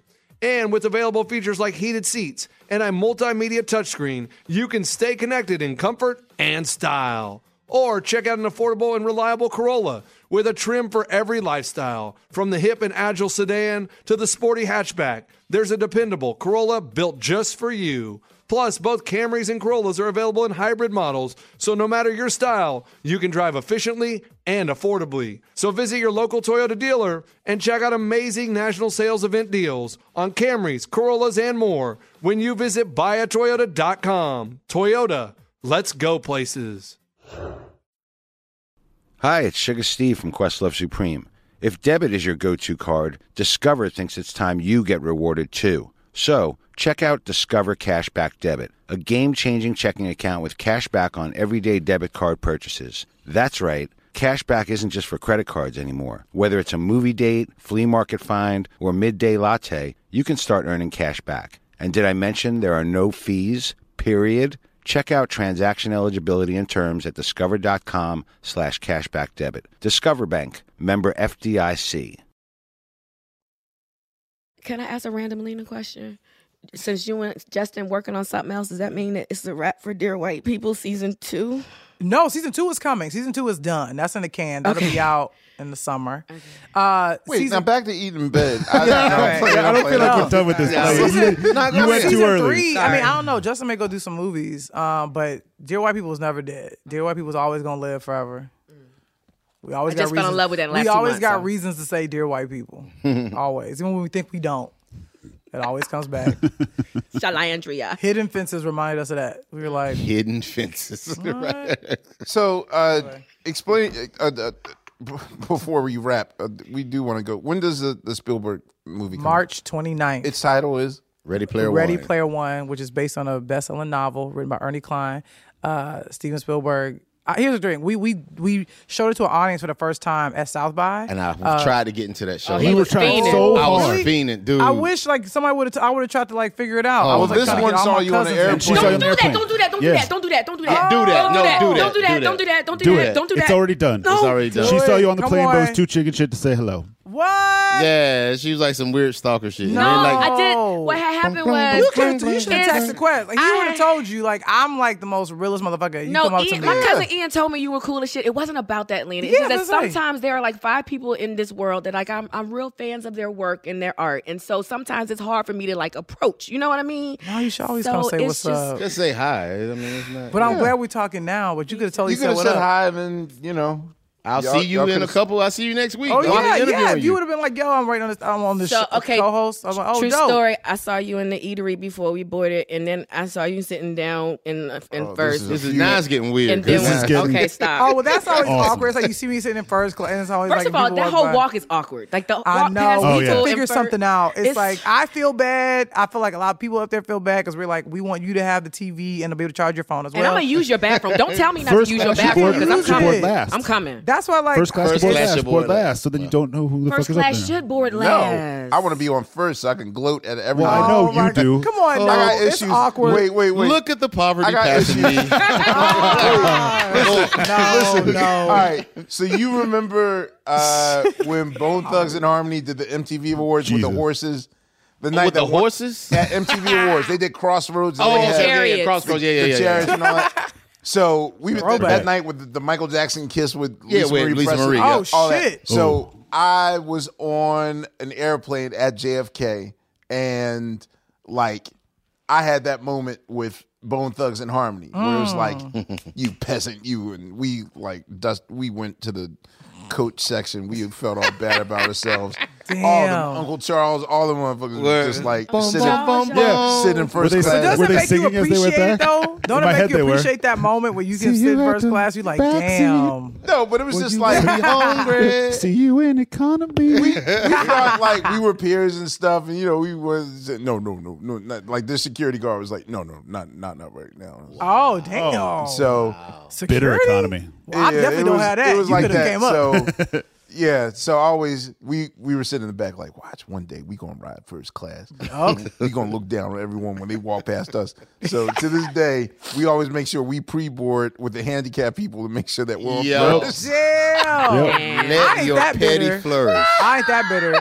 That is I watched so, that happen. Well, We Lena, took the I thing the other appreciate day. those sunglasses that you was wearing to make yourself feel like you wasn't really there, but we saw you. Oh, no, I had the sunglasses. But here's the, Yeah, I did the sunglasses in first. I do You too? sunglasses because like I might have been like a little sleepy, a Yeah, little I do tired, or I sunglasses might hit the too. bed. Yeah. Like I just sometimes I Yeah. just be like trying to, also you on a plane, That's trying to stunt zone out. 101. I Sunglasses. was on like, plane. shut up. Nah, I man. just be going to sleep. That's why. I have mine Yeah, on. I don't be wanting there's too much light, Well, there's also, too much I don't activity. appreciate people that have their, when I was a kid, open Had up that the window. thing but- open up. Yeah, man. I was sitting in front of a kid. I was like, man, fuck this kid. Yeah, I want to look out. You just seen the sun before. I me. know. I immediately put the shade down. I put the blanket over my head. I just be like trying to zone out. on the Oh, you're phone. one of those people to put blanket the blanket over the head, like leave me be. I don't know if I trust that with, On a plane? Yeah. On a plane like that, do a lot of white people recognize you? How does that work? I was thinking that too. I was like, do you get the... Yeah, I mean, it's always weird. I don't know. It's like people. Well, yes, a lot of white people for sure watch Master of None. So that's true. so they. But it's weird. But sometimes you just see them. They look, they acknowledge, and they go, "Oh, yeah, it's a girl." And sometimes they'll say hi. Sometimes they won't. But it's all good. Sometimes they'll come up. So and just more ask of for a this picture. flight story. what's my man's name that was on the flight with you from Hamilton? I know I should. David. David, yeah. So the guy that sat beside me on the flight was like, "Oh my God, did you see David is sitting in first class?" Blah blah blah blah. I was like, "Did you see that Lena Waithe is sitting in first class?" He was like, "Who's?" I was like, "Oh my God, she's the first black woman to win an Emmy for That I didn't speak that to. I didn't." I know. This is sounding- I saw David. Oh shit! Yeah, the sorry. remix. Hands on your knees. Hands on your knees. Yo, I saw David. Even I said what's up to him. I don't know him like that, but I was like, "What's up, brother? What's up?" Just figured you y'all were, you were talking about the Ready Player One premiere. Yeah. And I want to hear like your story because I had a friend that was there and she told me about like the sound. The sound kicked out, We right? blew You the gotta- speakers. We blew the speakers. It was like it's a very like big freaking movie. It's like a blockbuster movie. That's what it is. And Spielberg, so yeah. Spielberg, he fucking went in, and it's like so the speakers blew. And the good news was everybody was so captivated that when the speakers, the sound went out, motherfuckers like lost their shit. They're like, no, because it's a very critical point in the movie. yeah, that's and what I then we heard. tried it again. The sound still wouldn't play. They're like, oh my god. And then the third time when they played it and the sound went through, like everybody like there was I heard everybody. little like standing ovation because they were ready to see how the movie ended. But it was just a phenomenal experience, and to sit in the theater with those people and like as excited as they were, and obviously Steven came out and surprised everybody. But it was just a phenomenal energy. Was that your first time watching it? That was my second time watching, but it's my second time watching it with the audience. It felt like a first time because first time you watch it, you're at the Warner Brothers lot, like there's like execs and stuff, so it's like okay. not a real but crowd. seeing it with these people, like it blew my mind. There was a DeLorean out front. It was the shit. Well, yeah, because Ernie Klein drives a DeLorean. He Yeah. pulled up in that motherfucker. And working Like with a- Steven Spielberg is like Did you nerd out? heaven on earth. Did you nerd out? Over the DeLorean? Or just no, in over general? just working with Steven Spielberg. And Well, here's the thing: you gotta play it cool. You gotta gotta, do it. act like it's fine. Wait, have you ever nerded? Because I imagine that you play cooler than thou with any situation that you're in. Yes. And that gets you in the rooms better than nerding out with people. Maybe. But have you ever just lost your shit over someone that you met like, oh my fucking God? I kind of did a little bit with Hallie. When I it's funny because I had met her a couple times, but like it's weird because at that point she knew me and she was like, oh, Lena, this is my friend. I was like, what's up? And it was Oscar night and we were at the Vanity Fair party. It was like the Oscars had happened and so it was an after party.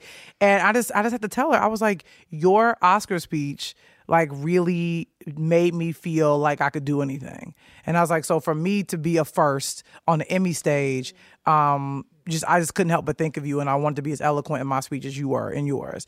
And that to me was like, and then I just started saying like, yo, man, I own Losing Isaiah on DVD. How Just so many you kids know. lose on movie? You know? At least she said that. I remember watching Alex Haley's Queen.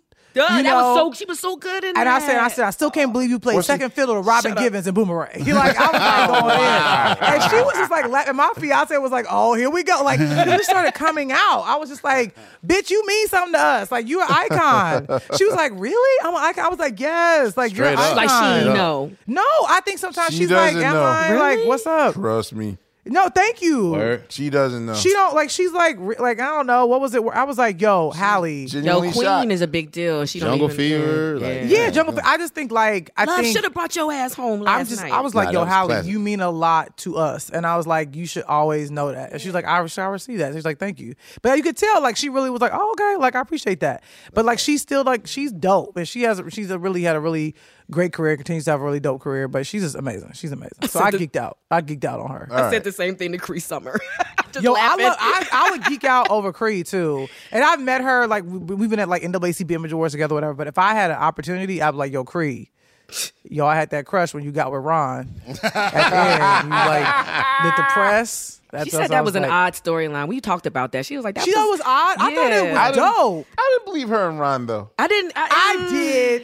I didn't believe she went straight into a lawyer, and then it was. Yeah, it was. Yo, I want to talk to you about, but here's the real tea. I think it actually made sense because it's kind of like that's how it is with people. It's a person that you kind of can't stand and get on your nerves, but also it's like they were very different people when they were in college and they didn't get together until after they had both like graduated. Although her and Shazaa were lit, but also her and Shazaa made so much sense. It's like, of course. I mean, they look like brother and sister. So when her and Ron, I thought it was kind of hot. Like, Ron, I didn't get by Ron because I just don't believe light skin on light skin love works. Oh, that's right. Like This is a great Fate theory. Yeah. Well, I didn't like him and Kim. Him and Kim didn't work at all. I liked him and Kim because he loved her. You could tell that the writers were like, oh, wouldn't this be cool? What did you just do? And they did a detour.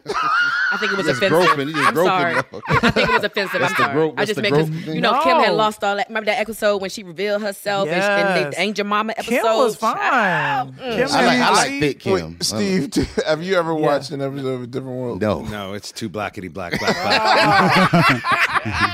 It is really black. It's not as black as Amistad, but it's black. It's black. Wait, is it on iTunes? What? A Different World? It's I don't on. know. I think it's on Amazon. It's on iTunes. So you can buy episodes on iTunes. Okay, I'll do. I watch all my TV on Amazon. Classic. Speaking of Amazon, I watched The Chi. I watched the first 2 episodes. Like I watched first 2 episodes over at your house when we were in LA. I love it. And then finally, when I knew you were coming, I was like, okay, let me get the rest of them down. Caught up, do your homework. Yeah, let me do my homework. You know what I'm saying? Because I really did like the first 2, but then just life happened. Yeah, so I was like, but one thing I really like, it was one, and you have to pardon me because I'm terrible with character names. I know the actors, but I know the characters. So one thing that really rang true to me, it was the scene where you showed the kid Alex, that's his real name. Kevin. Yeah, his real name was Alex Hibbert. He plays Kevin. Yeah, his scene where he's trying to get with the girl. And he has a crush on the girl. And so he goes to his sister, and his sister is like, oh, you got to respect women. You got to do this, and don't just tell her eyes are pretty, whatever.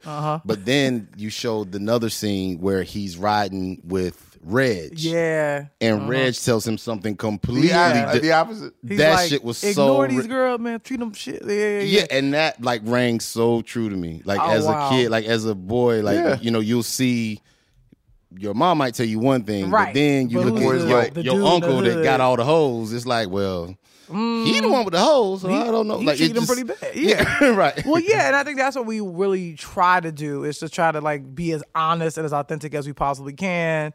And just really show like black life. And I feel like that's a part of it. Like dudes they learn about how to be with women from other dudes. And we feel like Reg, who was sort of like, he's that dude, he's a runner, he out here, working for people.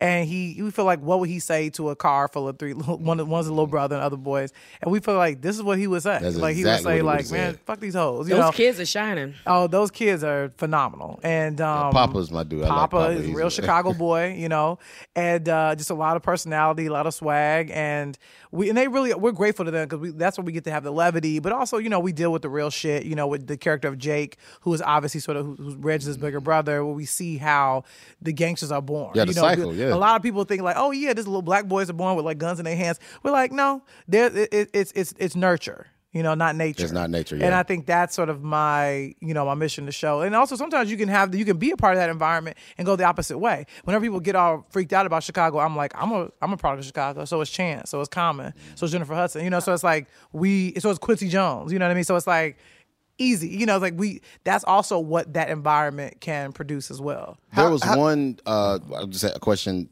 I can't, again, his name, Steven, from 21 Jump Street. We always call him the 21 Q. I just call him the OG. Who plays Q? Yeah. How did y'all get him? Because he's my favorite character.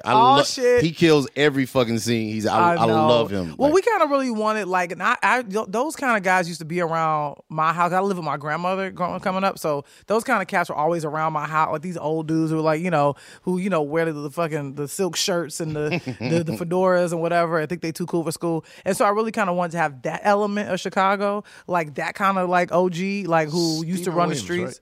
Stephen Williams. Captain. Yeah. Okay. I always knew him as Pam's rich boyfriend from the episode of Martin. You know, he's like the Skybox. Ah, damn, he was. You too Yeah. young. She Not too the young for the Skybox. 21 And the Jump. cop and the Blues Brothers. Steve, Oh, fair Bill. enough. Yeah, I love we all have sheriff different and the references. Blues Brothers. I love he's like, okay, Thank white you for that guy. reference. Yeah, she was White 21. He was reference. 21 White people Jump He's a watch white 21 reference. Jump Street. The Street. Yeah, Captain. 21 Yeah. Jump Street. He's the captain. Fuck yes, they did. No, jump. But I was like, we gotta have that element of like what Chicago streets used to be. Like there was a code, there was an honor, because we kept hearing that from a lot of. We would just talk to like cats from Chicago who've been in in the streets or whatever, and they were like, there used to be a code, and like now there isn't, and that's the difference. And so we kind of want to show that character, and you'll see how. Well, now if you're caught up, you know how he's connected to the How story. he's I'm not gonna talk about it. Nah. But and then the finale is if you like him, like the finale is gonna really be dope. Okay, cool. That's all I'll say. I was going to ask how, in the age of the political climate we're in now, where people are so quick to say, "What about Chicago?" Right. Like they're really concerned about Chicago. I mean, how heavy does that weigh on your mind when you're, as far as how this show is presented to us? Because even for me, maybe the first 5 minutes when I started watching the pilot, part of me was like, okay, I'm waiting for the gratuitous violence that's just Right. what we know, And actually, what were your opinions as a Chicago filmmaker? What were your opinions on Chirac? Well, I mean, here's the thing. It's like I feel like everybody has a right to. And Spike's been on the show before, so he knows we have beef with it. But I'm Oh saying- wow, okay. Well, look, I mean, at the end of the day, and I'm sure I'm not the first person to say this, but I wouldn't be sitting here if it weren't for Spike. I Right. watch his shit, and it's like that's this. We're all his sons and daughters, whether we like it or not. And my thing is, he has a right to tell a story about Chicago. The tough thing is like you're gonna get a unique story from him because he's not from there. Like if I told a story about New York, it may not feel 100% like New York because I ain't come up, over here. So I think what he was trying to do was just bring attention to what was going on. And also he did it through his lens and through his vibe and how he gets down. So I would never attack the movie. I just think for me, when again, mine's not a movie, it's a series, but this is Chicago through my lens. And I think both are valid, but people can also have a right to say, I don't fuck with Chirac and I fuck with the Chi. That's their right. Or some people may say, I don't really fuck with the Chi. I like Chirac more. That's their prerogative. So I think ultimately we all have a right to make a movie or a TV show about a particular place. I think it's just a matter of, I want to be grounded as fuck, real as fuck. That was my mission. I was like, how can I make sure? And also, I think there's ways we can be better about that in season 2. And that's my mission as well, to make it blacker, to make it more authentic, to make it more rooted in the city.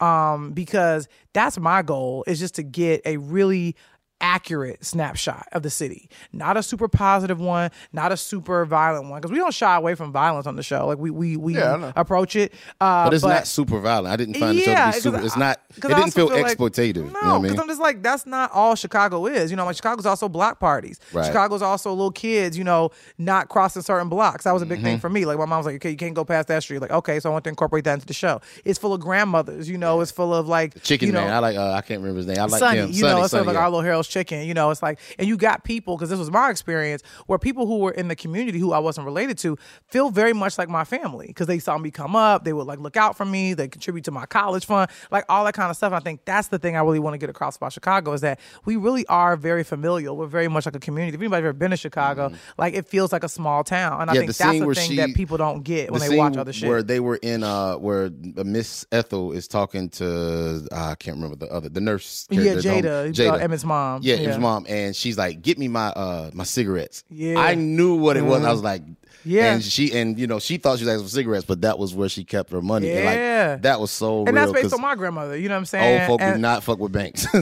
That was straight up. No. And I think, and that's, to me, there's a hominess that I'm trying to bring to the show and to show people the city that they just haven't seen before. Because it's like, I'm from there. Like, I know those people, and my mom still lives there. A lot of my family's still in Chicago. So I'm always going to have a connection to it in a way that just other filmmakers just won't. And that's cool. Quest, when are you going to exec produce the 215? Got him. Look at him, speechless. Welcome back to Jam with Sugar.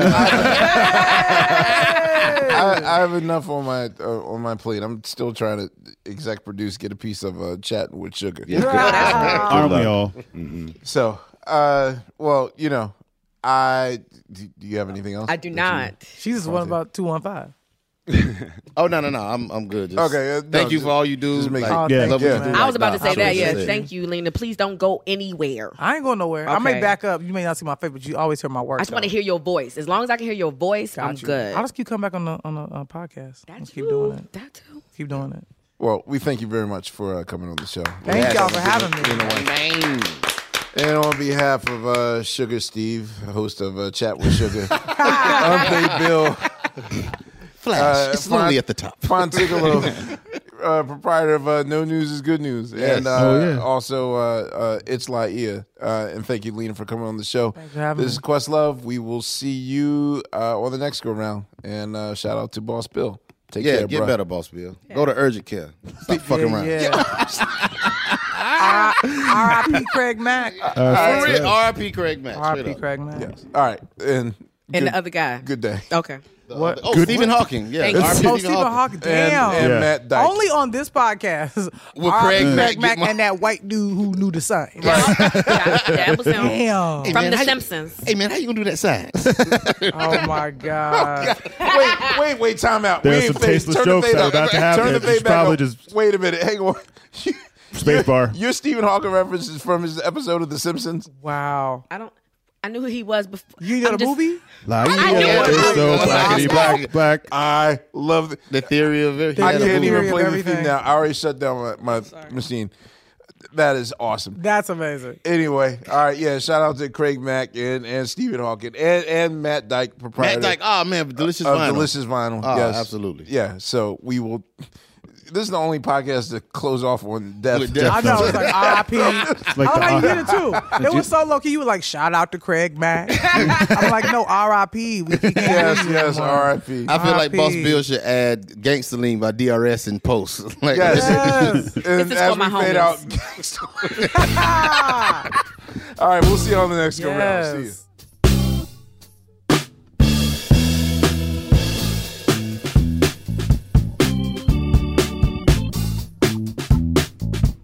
Questlove Supreme is a production of iHeartRadio. This classic episode was produced by the team at Pandora.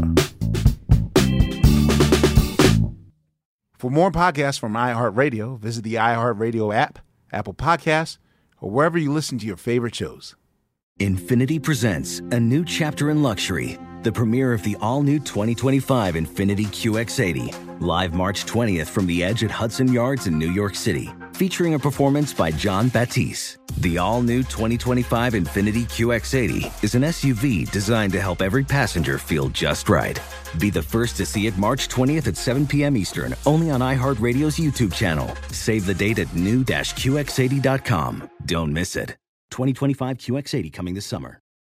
Today's episode is brought to you by the American Society of Magical Negroes, a fresh satirical comedy about a secret society of magical black people starring Justice Smith, David Allen Greer, Ann Lee Bogan, and Nicole Byer. As an official selection of Sundance 2024, the American Society of Magical Negroes has been heralded by critics as an uproariously sharp-edged satire and a must-see. Now playing only in theaters. Visit the American Society of Magical Negroes Film.com to get tickets now. Hi, it's Sugar Steve from Questlove Supreme. If debit is your go-to card, Discover thinks it's time you get rewarded too. So, check out Discover Cashback Debit, a game-changing checking account with cash back on everyday debit card purchases. That's right, cashback isn't just for credit cards anymore. Whether it's a movie date, flea market find, or midday latte, you can start earning cash back. And did I mention there are no fees, period? Check out transaction eligibility and terms at discover.com/cashbackdebit. Discover Bank, member FDIC.